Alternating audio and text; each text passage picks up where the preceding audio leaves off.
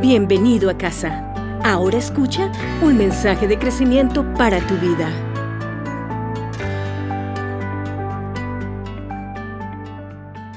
Señor, te doy tantas gracias por mis hermanos aquí presentes, por poder compartir tu palabra, por poder abrir tu palabra. Ábrenos los ojos, Señor, te pido. Déjanos entender, déjanos ver, alumbra nuestro interior y que cada palabra que compartamos tenga sentido, es mi oración, en el nombre de Jesús. Amén, amén, amén. Tomen asiento, por favor. ¿Se animan a levantar otro aplauso de alabanza al Señor o no?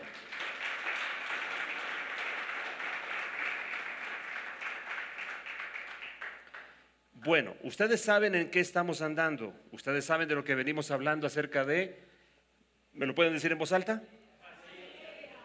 Basileia, una palabra tan poderosa en el griego que habla de reino. Basileia literalmente habla de reino y nosotros la estamos tomando para poder hablar acerca del reino de Dios, la importancia del reino de Dios. Miren esto, es tan interesante lo que estamos hablando.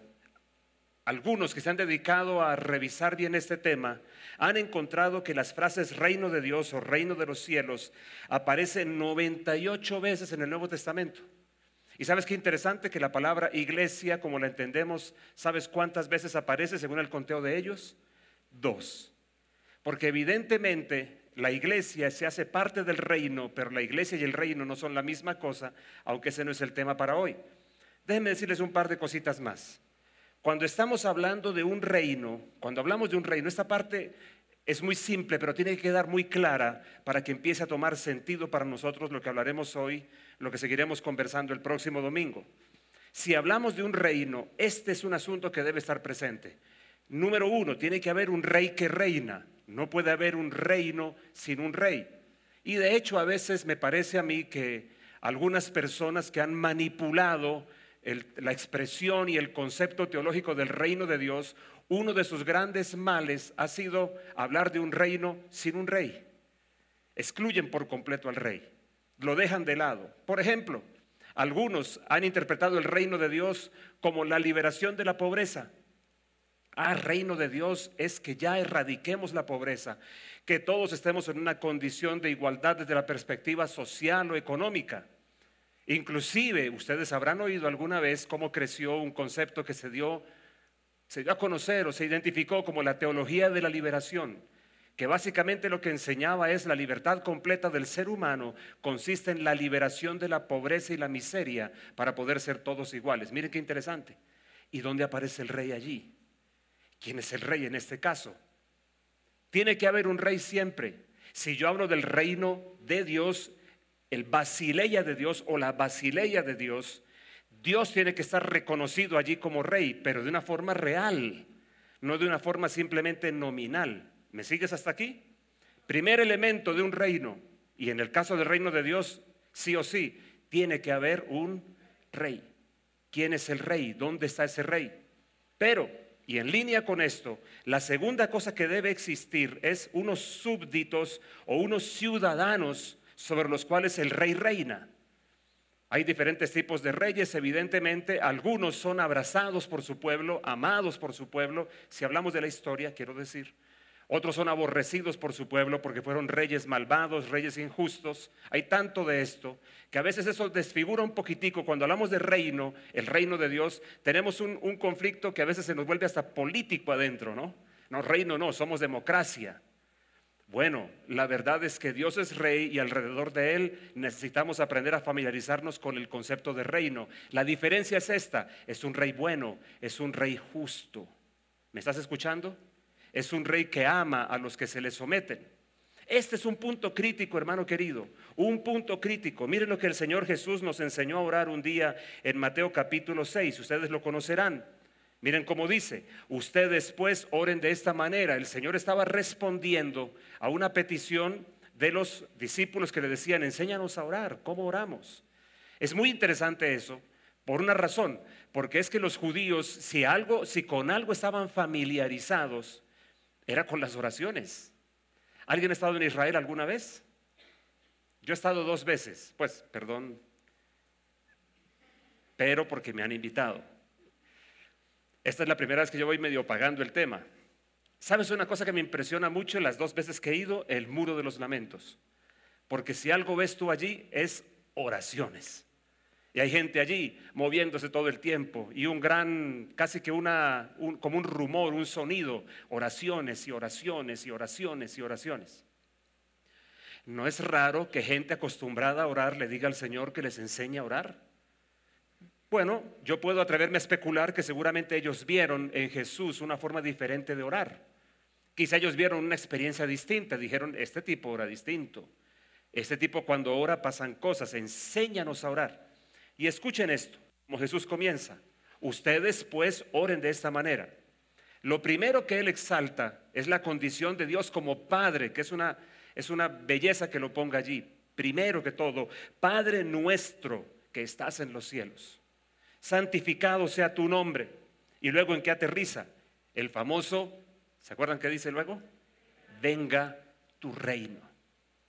Jesús, aunque Jesús destaca la paternidad de Dios, esa faceta desconocida de Dios, fíjense que hoy, siempre históricamente ha habido algo que ataque y golpee el concepto de paternidad. Siempre ha habido algo. Siempre ha habido algo que lo desacredite, empezando por los padres mismos. Los hombres mismos nos desacreditamos. Así que darle esta dignidad a Dios como Padre, hoy una vez más, y tal vez con más virulencia, está siendo atacada, está siendo golpeada, porque se señala por algunas corrientes políticas sobre todo, que vivimos en una sociedad o en una dictadura, a ver si recuerdo bien la palabra, heteropatriarcal, que es que no es cierto, dicho sea de paso, una cultura patriarcal funcionaría diferente. Además, pregúntenle a los hombres colombianos casados quién manda en la casa y se van a dar cuenta. ¿Quién manda en la casa, señores? Pastor, no puedo decir. No puedo decir. Si ese silencio es... Y está al lado de la esposa quietica, ¿no?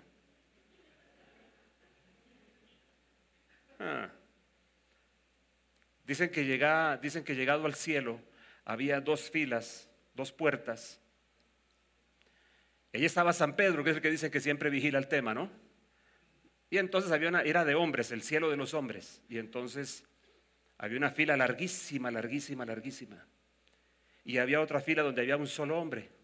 Y en la fila larguísima dicen que la puerta decía, esta es la fila para los hombres a los cuales las mujeres los mandan. Larga, larga, larga. Y la otra, esa fila decía, los hombres que se mandan solos, y había un solo tipo. Y San Pedro pues se fue a hablar con él, cuentan, y dijo, oiga, mis respetos. ¿Y usted qué? ¿Cuál fue como la clave, el secreto? Pues San Pedro, la verdad es que yo estaba allá, pero mi mujer me dijo que me viniera para acá. Entonces, no somos heteropatriarcales. No en la actualidad, por lo menos. Padre nuestro. Hoy tenemos un gran ataque a la paternidad desde todos los frentes. Los hombres tenemos mucha responsabilidad, pero hoy hay algo mucho más allá, ¿no? El violador eres tú, o sea que si tienes pene eres un violador por definición y cosas por el estilo. Pero ese es otro tema. Padre nuestro que estás en los cielos, pero luego aterriza en el tema, venga tu reino. Pero cuando dice venga tu reino, ¿cuál es la siguiente frase? Que eso lo memorizamos, lo sabemos todos de memoria. Hágase tu voluntad. Como en el cielo, así también en la tierra. En otras palabras, hermano querido, no hay reino sin súbditos. No hay reino, si no hay reino sin rey, tampoco hay reino si no hay personas que se someten, en este caso y por ahora, hasta que venga el tiempo de la consumación del plan de Dios, el sometimiento, Dios lo espera voluntario. ¿Quién quiere realmente reconocer a Dios como rey? ¿Quién lo reconoce que es un rey que es padre? ¿Quién lo reconoce que es un rey bueno? ¿Quién lo puede reconocer como un rey justo? ¿Quién puede verlo de esa manera? Pero yo quiero enfatizar esto, hermano querido, por una razón, porque es que así como algunos de pronto omiten el rey del reino para tratar de hacer una especie de reino que es simplemente una cierta estructura con algunas maneras y cosas así, así también hay algunos que divorcian por completo el reino de Dios en su manifestación concreta, porque Dios jamás dejará de ser rey, pero para que haya reino expresado de una forma clara, abierta, visible, tiene que haber un grupo de personas que le dicen que se haga tu voluntad. Y eso se torna muy interesante. Lo puedes ver de 2 maneras. A menos que haya personas sometidas a su gobierno, el reino de Dios no podrá expresarse allí. Pero la otra cara, donde quiera que haya una sola persona que se somete a Jesús como el rey y que reconoce su gobierno, allí el reino de Dios puede comenzar a expresarse. Porque el reino de Dios no es una estructura finalmente, es un asunto mucho más íntimo, mucho más esencial que eso, aunque también afecta estructuras. Además, el concepto hágase tu voluntad como en el cielo, así también en la tierra, tiene un asunto súper importante, y es que Dios tiene una cierta expresión de su voluntad, de su deseo, que quiere que se haga en la tierra de la misma manera, que Dios quiere que haya una especie de espejo entre la voluntad de Dios en el cielo sobre un determinado asunto y la expresión específica de esa voluntad entre nosotros. Miren, cuando el Señor hizo el milagro de la multiplicación, de convertir el agua en vino en Caná, hablando del viaje a Israel, más de una pareja va a hacer renovación de votos allí, de los que vamos a viajar. Eso va a ser interesante, renovar votos en Caná de Galilea. Pero escúchenme bien, hay un par de frases magistrales de la madre de Jesús. Por un lado, aparentemente Jesús rechaza su avance inicial cuando dice, mira, se les acabó el vino, y la Biblia nos relata que Jesús dijo, ¿y eso qué tiene que ver con nosotros? Sin embargo, hay una cosa clave que María hace, que le dice a los sirvientes, es esta: hagan todo lo que Él les diga. Escuchen esa frase, hagan todo lo que Él les diga. Lo interesante en el relato que ustedes conocerán es que ellos se acercan a Jesús, de pronto pensaron, el tipo debe tener billete y nos va a mandar a traer vino, vamos a hacer lo que Él diga. Tal vez lo último que hubieran esperado fue la instrucción de Jesús. Hagan todo lo que Él diga, les dice María. Aquí están ellos frente a Jesús. ¿Qué hacemos? Estamos listos para hacer lo que tú digas. Por favor, ubíquense en esa escena. Estamos listos para hacer lo que tú digas. Ok, bueno. Llenen esas 6 tinajas que están allí de agua hasta el borde. Eran las tinajas que tenían en las casas de los judíos para la purificación, el lavado de agua, el lavado de manos con agua, que era una medida que también para ellos tenía un concepto religioso. A propósito, ¿sabían ustedes una de las cosas que están hablando de una de las grandes claves para evitar que el COVID-19 nos toque? ¿Saben cuál es? Lavarse las manos. Está en la Biblia, ¿no? Uno a veces le da solamente esas instrucciones el contexto, el significado religioso, cuando tiene un montón de sentidos más. Es increíble que hoy por hoy estén diciendo eso. Y es más que interesante que Israel, todas las noticias dicen que está a un par de semanas de poder lanzar al mercado una vacuna contra este virus. Vacuna o como sea que eso se pueda llamar. Llénenlas hasta arriba. ¿Tú sabes cuánto le cabía a cada tinaja de esas? Eran tinajas de piedra. ¿Sabes cuánto le cabía? 100 litros. 100 litros. En otras palabras, Jesús dijo, bueno, ¿están listos para hacer lo que yo les diga? Llénenme eso. Son 600 litricos. Sin manguera, sin acueducto. Yo no sé si para ti es importante o no. Para mí siempre ha sido divertidísimo eso. Yo no imagino a los tipos diciendo, ¿y qué? Nos mandaron a que hiciéramos todo lo que Él dijera, pero finalmente lo hicieron. ¿Sabes cómo yo veo allí el asunto? Es como una ilustración de lo que pasa cuando oramos. Oramos así, hágase tu voluntad, como en el cielo, también en la tierra. Tu voluntad, la voluntad tuya del cielo para este asunto específico, yo te pido que se haga en la tierra. La oración sirve para hacer ese tejido. María, la madre de Jesús, lo que procuró en ese momento y lo que es una ilustración para nosotros es, como yo lo llamo, yo lo identifico de esta manera, como traer a Dios a un problema. Mira el problema, Señor. Pero la otra, traer la solución de Dios al problema, que la solución de Dios no es otra que su voluntad cumplida sobre ese asunto específico, aquí en la situación concreta. ¿Me estás siguiendo? ¿Sabes cómo lo llamo yo finalmente a esto? Reconciliar el cielo con la tierra. Entonces, un rey, unos súbditos que están listos para someterse a él y para hacer exactamente lo que él les diga. Pero no es lo único que un rey, cuando hablamos de un reino, no es lo único que debemos recordar. También hay unas leyes, también hay un gobierno con los consecuentes beneficios de su gobierno. Si tú quieres tener los beneficios del gobierno británico, ¿qué crees que deberías hacer? Salir por la calle diciendo, quiero que la reina Isabel sea la reina de Colombia. ¿Qué crees? No, hermano querido, muy simple. ¿Quieres los beneficios del gobierno británico? Tienes que ir a vivir a la Gran Bretaña y empezar a ser parte de toda la estructura política, social, económica. Pero detrás de la estructura, detrás de las demandas de gobierno, detrás de los modelos de gobierno, modelos sociales, hay unos beneficios. ¿Cuántos de ustedes están pensando quisiéramos ir a tal lugar porque es que he oído que allí ofrecen tales ayudas, tales beneficios, tales cosas? Pero ¿para quiénes? De pronto algunos ni siquiera serán para ti, sino para los ciudadanos de esa nación. ¿Me está siguiendo hasta aquí?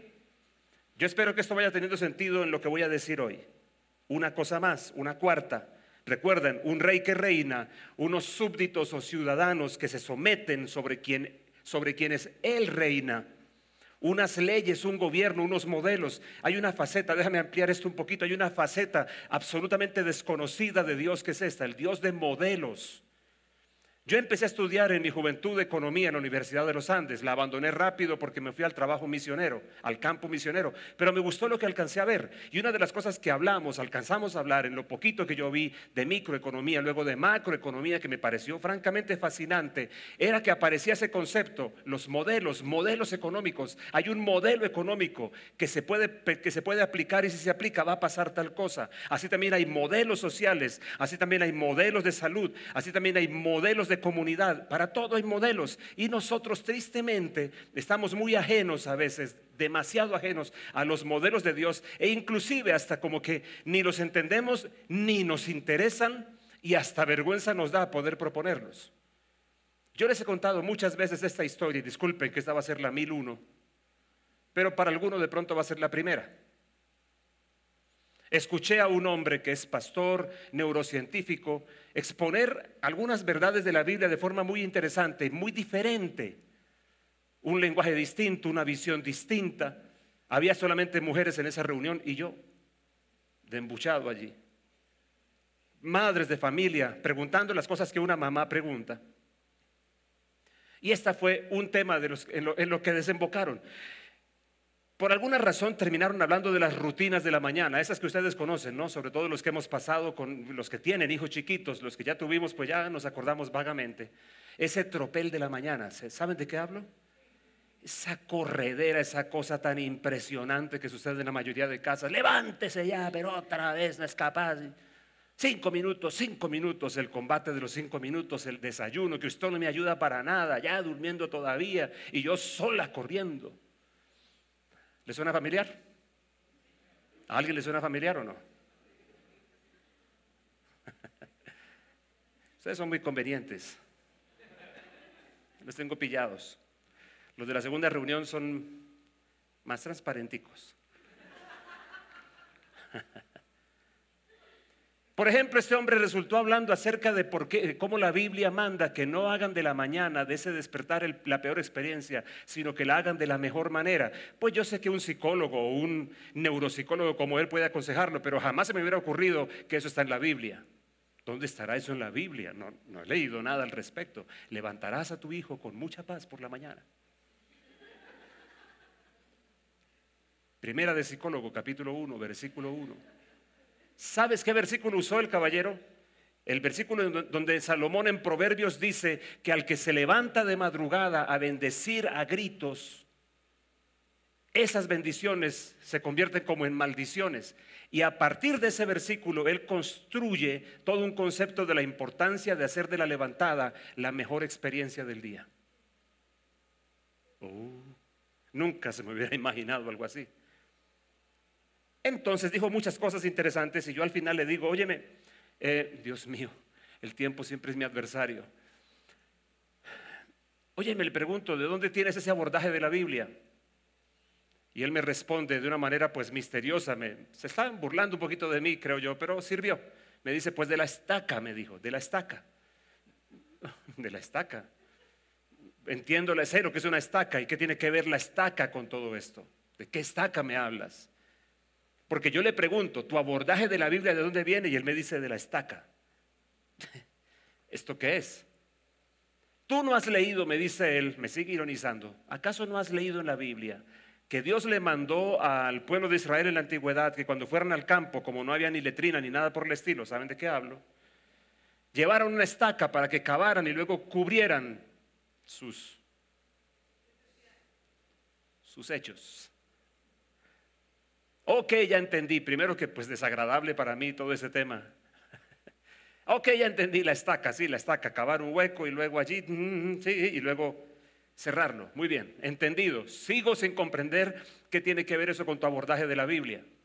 Y me dice, ¿cómo que qué tiene que ver? Que por causa de esa instrucción, Israel fue el único pueblo de la antigüedad que jamás tuvo fiebre tifoidea. Ahora sí se me abrió todo el asunto y entendí. Una instrucción que alguien podría tachar de religiosa impidió mejor que un pueblo entero tuviese una epidemia de tifoidea como los pueblos de ese entonces las tuvieron por todo lado. ¿Me entiendes tú también? ¿No es increíble esto? El Dios de modelos.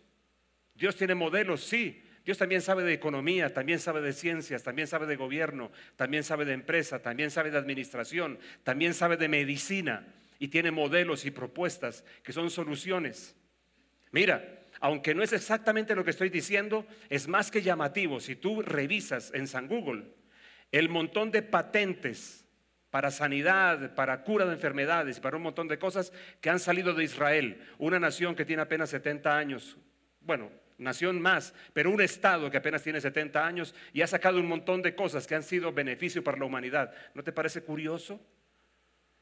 Porque Israel, más allá de cómo sea que se entienda, más allá de cualquier discusión teológica, es un pueblo peculiar y hay una marca de Dios encima de ellos desde la historia al principio. Ok, ¿para dónde voy hoy? Porque créeme, no he logrado llegar a lo que quiero decirte hoy. Hay una conexión entonces entre la voluntad de Dios cumplida y el reino de Dios. Hay una conexión allí. Y la idea es esta. Miren esta historia que tengo por aquí. Se las voy a leer literalmente. Se cuenta de un misionero en las Filipinas hace años que conoció a unos jóvenes que deseaban incorporarse a los grupos rebeldes maoístas. En algún momento el misionero preguntó al líder del grupo qué clase de atractivo había en el maoísmo que no pudieran experimentar en el cristianismo. Y lo que el joven le respondió es que en el maoísmo encontraban una explicación de la realidad, encontraban un sentido para hacer algo, un propósito para vivir. Y él les dijo, ¿y el cristianismo no les ofrece eso? Y los muchachos respondieron, no. ¿Sabes qué me preocupa a mí mucho hoy? Que a causa de la ignorancia acerca de lo que el reino de Dios es, la mayoría de gente cristiana, perdón, la mayoría no, mucha gente cristiana con ciertas sensibilidades y aportes en temas sensibles están apartándose de traer las soluciones de Dios y están plegándose, están haciendo que su sensibilidad se desvirtúe, puesta en manos de filosofías o de políticas o de conceptos que más bien los llevan en una dirección diferente. ¿Me hago entender en esto?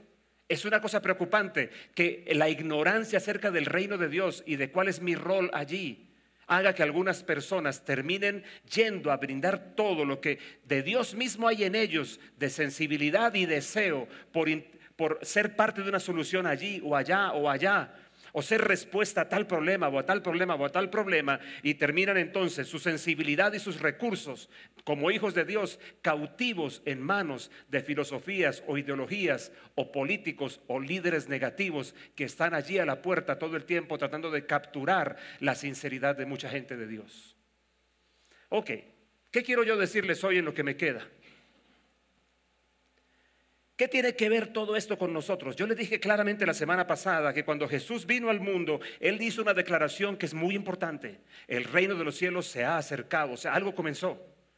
Y ese algo que comenzó no se ha detenido. No es como algunos de pronto creerían que entró en hibernación, como les contaba, de las semillas, de los bulbos, de los tulipanes. No, señores, el avance del reino de Dios no ha parado. Lo que a veces ha parado es el entendimiento que los hijos de Dios tenemos al respecto, que no lo comprendemos adecuadamente y que no entendemos nuestra participación allí. Entonces, para poder entenderlo mejor, yo quiero que tú mires conmigo una cosa que viene desde Génesis, porque Dios siempre ha sido rey. Dios es el rey eterno, independientemente de si nosotros reconocemos o no su gobierno. Él es rey, pero aún así Dios también anda en la búsqueda, o andaba desde el principio en la búsqueda de unos súbditos. Por un lado serían los ángeles, pero otros que pudieran ser parte de la extensión de su reino, pero que estuvieran sometidos a su reino voluntariamente.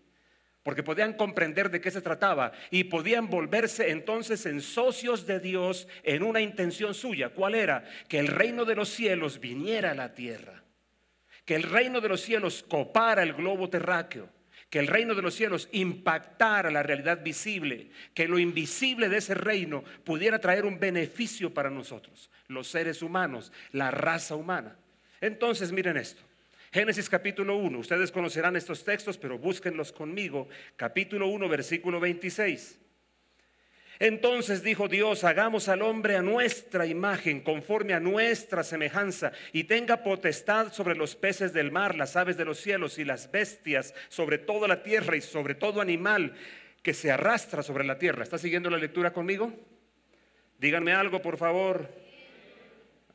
Ajá, alguna cosa así. Versículo 27, y creó, o sea, Dios lo planeó, lo previó y dice, y lo hizo ahora, y creó Dios al hombre. ¿Cómo lo creó? Dice, a su imagen, a imagen de Dios lo creó, varón y hembra los creó. Versículo 28, los bendijo Dios y les dijo: fructificad y multiplicaos, llenad la tierra y sometedla, ejerced potestad sobre los peces del mar, las aves de los cielos y todas las bestias que se mueven sobre la tierra. Escúchame bien. Primera cosa que se hace necesario para entender cuál es nuestro rol en este tema, porque el tema lo trae Dios desde el principio. Dios siempre ha querido que el reino de los cielos se convierta en tenga una expresión en la tierra. Todo esto, ¿dónde pasó? Aquí en el planeta, en el globo. Hay una serie de declaraciones allí muy interesantes. Entonces necesito que hagas un ejercicio, por favor, y prométeme que lo vas a seguir haciendo si quieres entender lo que Dios piensa del ser humano y lo que Dios planea. Y es entender claramente que la historia humana no comenzó en Génesis 3. Que la historia humana comienza en Génesis capítulo 1. ¿Y por qué menciono Génesis 3? Dirá alguno. Bueno, porque Génesis 3 lo que narra es la triste historia de la traición de la raza humana contra Dios y los terribles efectos que todavía estamos viviendo. Y para muchos la historia humana comenzó allí. Pero la historia humana no comenzó allí, comenzó antes, comenzó aquí. Y es más que interesante, hermano querido, que hay un patrón que guarda el relato de Génesis 1 aquí. ¿Cuál patrón? Que Dios viene hablando para crear los seres vivos. Ya había creado las aves de los cielos, ya había creado los seres marinos, ya había creado los seres, los vegetales. Pero lo súper interesante es que cada vez que Dios fue a crear alguno de estos seres vivos, le habló al ambiente con el cual estarían conectados y del cual dependerían, donde encontrarían toda su esencia y su mejor expresión. Ustedes lo van a ver repetidamente. Y le dijo Dios a la tierra: produzca la tierra hierba verde. Y le habló Dios a la expansión: produzcan las aves. Y le habló Dios a las aguas: produzcan los seres acuáticos, los peces. Dios siempre habló al ambiente primero, al ambiente del cual el ser que estaba a punto de crear dependería enteramente, en el cual encontraría su atmósfera, su pleno desarrollo, su verdadera expresión. ¿Qué es lo que asombra, hermano querido? Lo he dicho otras veces aquí, pero de pronto alguno lo ha olvidado. ¿Qué es lo que asombra? Pues lo que dice el versículo 26, que el patrón se mantiene, solo que ahora Dios no le habla ni a la tierra, ni a la expansión, ni a las aguas, sino, como dirían la luciérnaga, pásmate, ahora Dios habla a sí mismo. Ahora la palabra de Dios toma destino hacia Él mismo. Hagamos al hombre a nuestra imagen. Aunque tenemos una conexión con la tierra física, porque en el capítulo 2 de Génesis la Biblia nos aclara que Dios tomó del polvo de la tierra, sí, pero la atmósfera esencial no venía de allí, sino solamente un aspecto de su existencia, y no el definitivo, no el más importante. El aspecto más importante de la esencia humana venía de Génesis 1:26. Hagámoslo a nuestra imagen, que sea como nosotros. Y allí está hablando la Trinidad divina, el Padre, el Hijo, el Espíritu Santo, que sea como nosotros. ¿Tú me estás siguiendo, hermano querido? Yo a veces me siento como medio romántico hablándote. Mira, entiéndeme bien, el Padre, el Hijo y el Espíritu Santo, un círculo de amor, de repente decide: vamos a abrirnos. Y vamos a crear a un ser que sea como nosotros, y Él va a tener la bienvenida entre nosotros. Va a ser como nosotros. Escúchame eso, por favor. Porque a veces la Trinidad se vuelve para nosotros como una especie de monstruo de 7 cabezas, una cosa por allá que nadie sabe ni qué pensar ni cómo entender. Pero aquí está. Entonces, Cuando Dios hace al ser humano, escúchame bien cómo lo hace. Por un lado, lo hace como una expresión de su palabra creativa, tomando de Él mismo. La palabra de Dios que tomó de la tierra para crear los vegetales, la palabra de Dios que tomó de la expansión para crear las aves, la palabra de Dios que tomó de las aguas para crear los seres acuáticos, ahora toma de Dios mismo. Su propia palabra toma de Él mismo para el ser que harían ahora. ¿Me está siguiendo, hermano querido? Es algo así como esto, déjame decirlo como yo lo tengo en mis notas. Es algo así como que Dios quería vaciarse Él mismo en un molde previamente preparado. Prepara el molde y luego dice: yo me voy a vaciar sobre él. De hecho, la palabra que leímos también aquí, que dice que Dios los bendijo, la palabra bendición allí, para nosotros que somos de una cultura religiosa que tiene cierto contexto, ¿qué es bendición? En el nombre del Padre, del Hijo, del Espíritu Santo, amén. Pero ¿sabe lo que es bendición en la Biblia? Sobre todo en este versículo, en Génesis capítulo 1, la palabra bendición literalmente significa vaciar, verter, derramar. Y como alguien lo interpretó, me parece correcto. Bendición en la Biblia es capacidad dada por Dios para cumplir con un propósito. Capacidades, virtudes, habilidades para cumplir con una asignación. ¿Estás interesado en lo que te estoy diciendo o no? Óyeme bien, además de esto, al ser humano se le dio una autoridad, una dignidad muy altas. Se le dieron una dignidad y una autoridad muy altas. ¿Sabes para qué dice la Biblia? Dice que todo lo que Dios le dio era para que señoreara. Qué interesante esto, ¿no te parece? ¿Sabes cuál es la palabra hebrea allí? La palabra es radá y significa literalmente autoridad para ejercer dominio o gobierno. Ahora, ¿tú no te has preguntado gobernar qué? ¿Y gobernarlo para qué? ¿No te has preguntado para qué Dios crea un ser de semejante capacidad, calidad y virtud? Dios va como desempacando, como se va abriendo como la cebolla, digamos. No te olvides, hermano querido, por si acaso, porque es que algunos ahora solamente para un gran enemigo del entendimiento del reino de Dios es creer que todo se resume en salvar a las personas y que todo lo que Dios quiere es que todo lo que Dios es el Dios de salvación. Si eso fuera así, yo te hago una pregunta muy simple pero capciosa. ¿A quién iba a salvar Adán?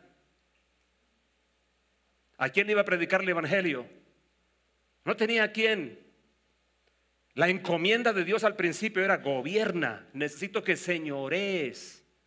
Le dio habilidad, claro, tiene sentido. Semejante ser salido de Dios mismo, con habilidades y capacidades increíbles, como simplemente para que esté por allí silbando por el huerto del Edén. Y una cosa más, un par de cosas más. El Edén no cubría todo el planeta, tú sabes eso. ¿Tú sabes dónde se ubica el Edén antiguo?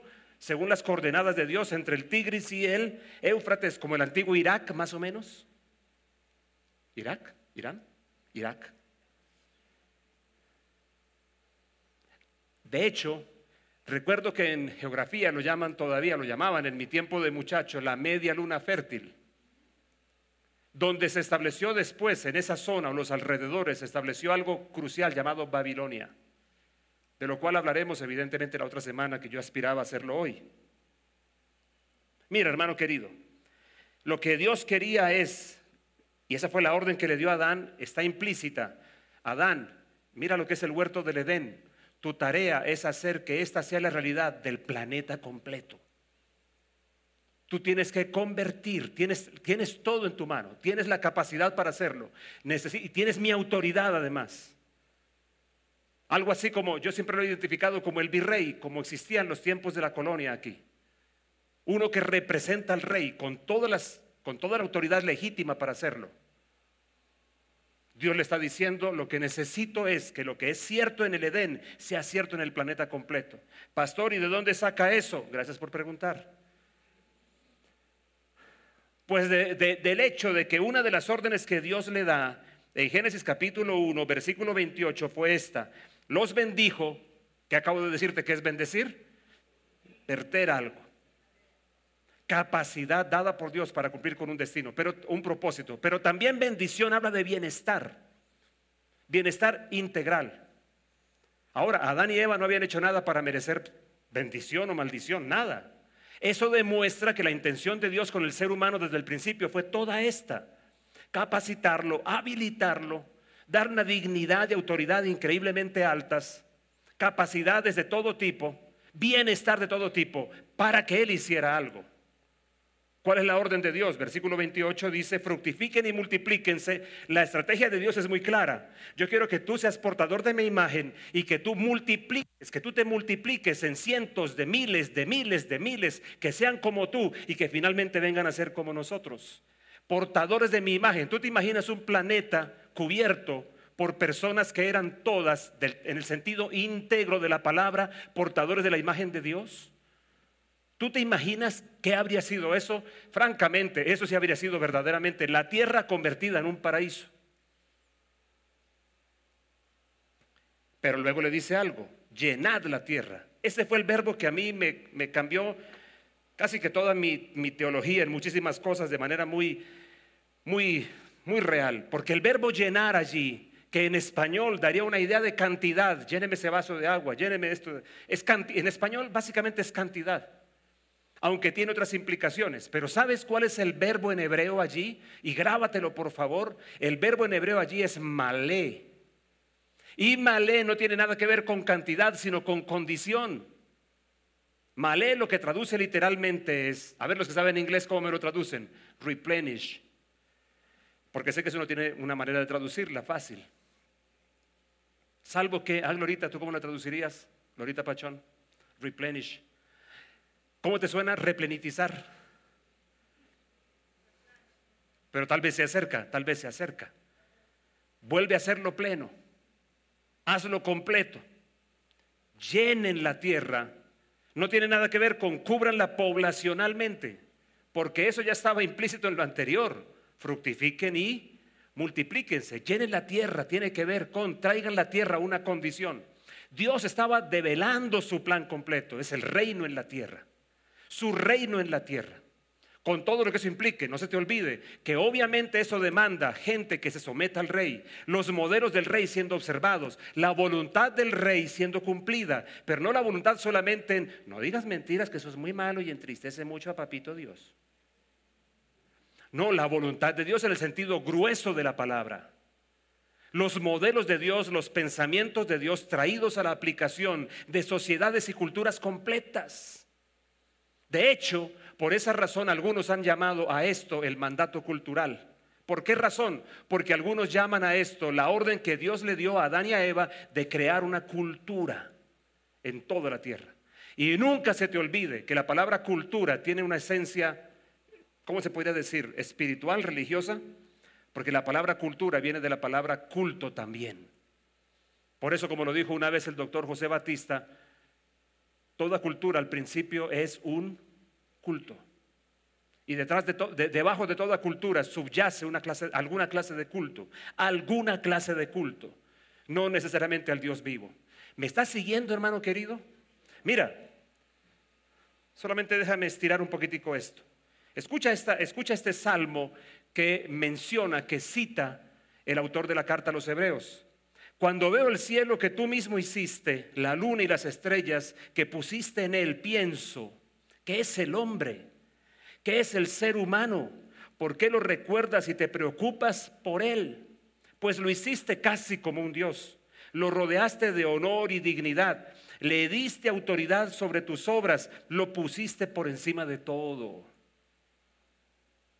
Y esto está en el Salmo capítulo 8, versículos 3 al 6. Ahora, los que han leído bien la Biblia seguramente estarán pensando: pastor, no se le olvide que en el libro de Hebreos dice que ese texto se refiere a Jesús. Claro que lo tengo en cuenta, pero es que eso refuerza mi punto. Es que Jesús es la expresión de lo que es ser hombre desde el punto de vista de Dios. Eso refuerza mi punto. Escúchame bien. La palabra, bueno, muchas cosas dije que mejor no te leo, pero escucha. Yo mismo armé una paráfrasis de ese salmo y escúchame lo que me dio. Ahora, yo sé un poquito de idiomas bíblicos, yo estudié un poquito de griego cuando era muchacho, Pero hay muchas herramientas para hacer cosas y con cuidado, digamos, uno puede atreverse. Yo me atreví, y escucha mi traducción, la versión libre de Edgardo Peña de ese salmo. ¿Qué es el mortal y qué es su descendencia? ¿Por qué lo visitas y lo recuerdas? Pues lo hiciste un poquito inferior a ti mismo. Lo rodeaste y coronaste de peso y esplendor. Le diste excelencia, belleza y majestad. Lo hiciste gobernador y regente para reinar sobre tu creación. Esa es mi traducción de ese salmo. Ahí voy haciendo los pinitos, ¿no? Los primeros pinitos. No salió tan mal, ¿cierto? Díganme algo, por Dios. No, señor. Tengo 59. Ven, David, para acá. El reino de Dios siempre fue la intención de Dios que estuviera sobre la tierra. Por eso Dios creó un ser humano así. Por eso ahora entenderás el interés tan especial del diablo sobre el ser humano. Porque sin el ser humano, él no podría traer gobierno sobre el planeta. Porque el que tenía el gobierno era el ser humano, el hombre y la mujer, capacitados por Dios para que cumplieran una tarea que va mucho más allá de cumplir los mandatos morales del reino. Pórtese bien, mijito, no sea mentiroso. Que a veces reducimos el reino de Dios solamente a una especie de código moral. Claro que nos lleva implícitos, porque si somos hechos a imagen de Dios, pues una de las cosas que debería pasar con nosotros es que nuestro carácter exprese pues las mismas características de Dios. Dios no es mentiroso, Dios no engaña, Dios no daña a otros, Dios no toma ventaja sobre otros, Dios es justo. ¿Qué se espera de nosotros? Pues que estemos envueltos en ese estándar, pero para algo mayor, para algo mayor. ¿Qué es eso mayor? Y me gusta la camiseta que tienes puesta, ese escudo azul. No, arriba, millos. Que alcancé a ver aquí mientras estirabas, pero eso me anima, me anima. ¿Me estás siguiendo? Desde Génesis 1 hasta el último capítulo del Apocalipsis, el gran mensaje que vas a encontrar y el gran propósito cumplido es el reino de Dios en la tierra. No tuve el chance hoy, pero lo vamos a hacer la semana entrante, no hay alternativa. Léete Apocalipsis 21 y Apocalipsis 22 y habla de la ciudad de Dios, que de pronto no es exactamente lo que mucha gente cristiana ha cantado. Oh Jerusalén, qué bonita eres, calles de oro, mar de cristal. ¿Alguno la conoce? Por esas calles yo voy a caminar.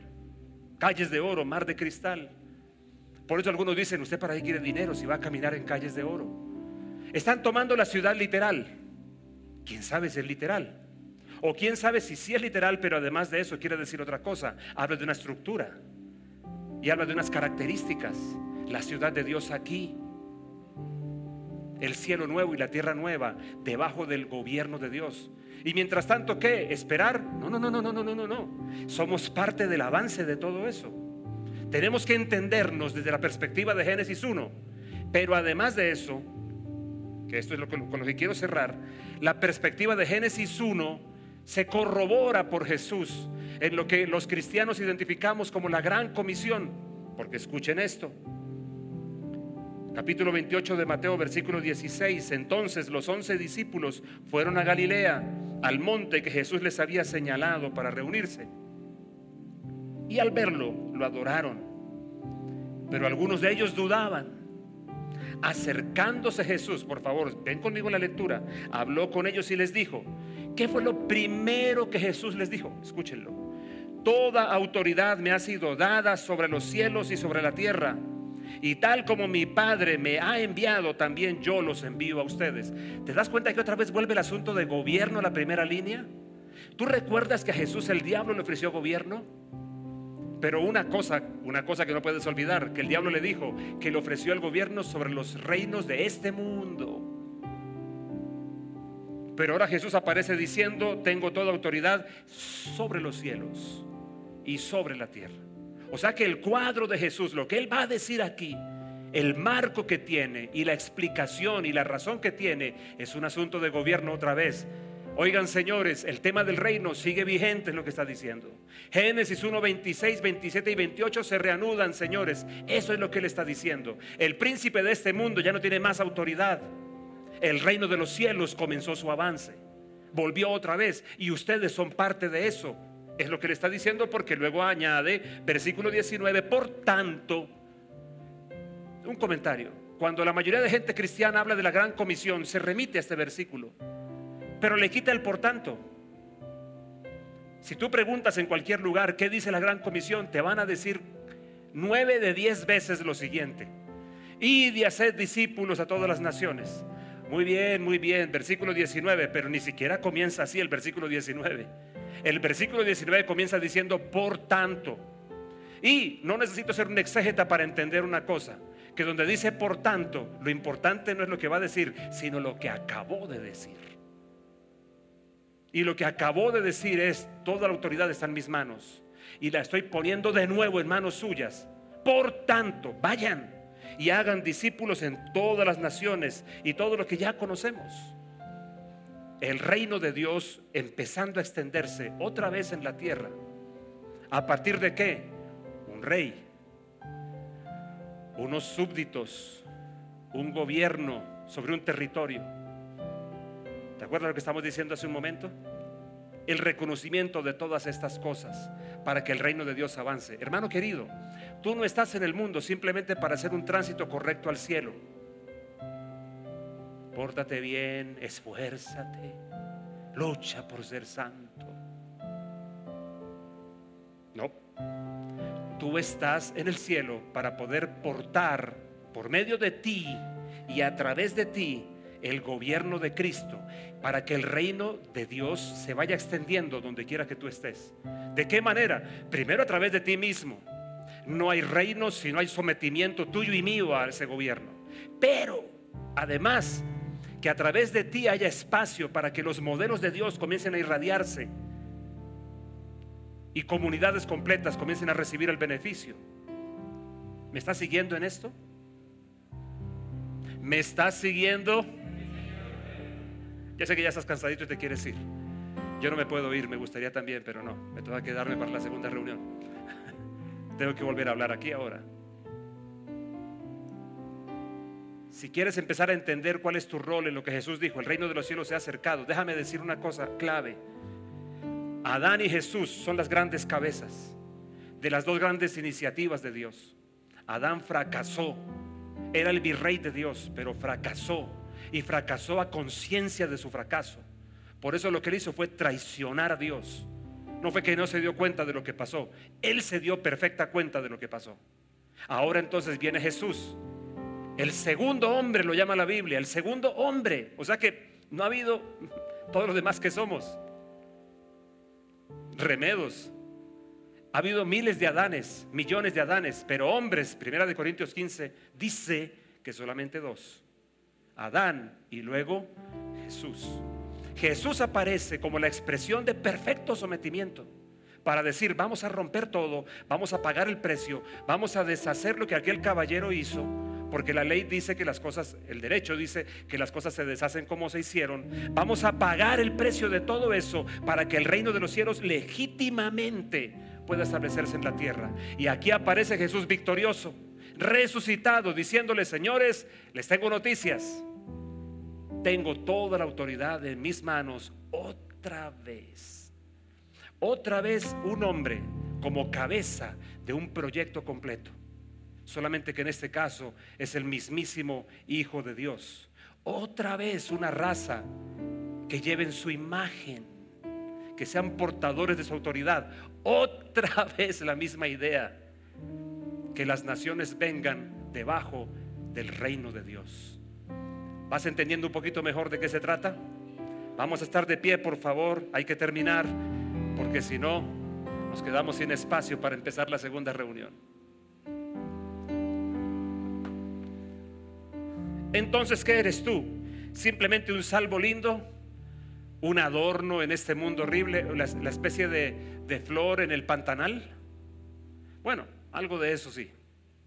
Tú le das belleza a tanta suciedad que tienes alrededor, eso es un hecho. Pero eres mucho más que eso. Tú realmente eres un nodo. Espero que no seas un nudo, ¿no? Que no es la misma cosa. Un nodo donde se amarran las redes y se van tejiendo. Un nodo que conecte el cielo con la tierra, eso eres tú. Y tú en tu espacio, ¿no?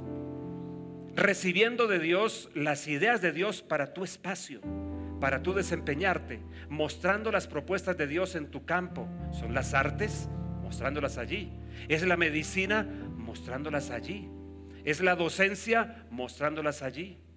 Es el laboratorio de química o de física, mostrándolo allí. Es en la economía, mostrándolo allí. Es en el manejo de finanzas personales, mostrándolo allí. Es en la política, en el buen gobierno, mostrándolo allí.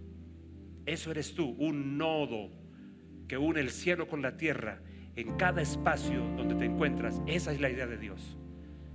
Por eso hay ciertos códigos morales para nosotros, claro, porque la idea del sistema y del diablo mismo es que hablemos otro idioma para que perdamos todo nuestro impacto. Por eso que la mayoría de gente llama vida santa, que para la mayoría es más o menos portarse bien, en realidad es simplemente un asunto importante con miras a algo mayor. ¿Qué es eso mayor? Poder convertirte en un conector del cielo con la tierra, en donde estás y en lo que haces. ¿Me pueden decir amén o ajá o alguna cosa así? Ok, vamos a orar. Señor, gracias te doy por esta mañana, por mis hermanos que han escuchado con atención esta palabra. Yo no puedo hacer que ellos la entiendan, solamente tú. Yo mismo todavía estoy entendiéndola.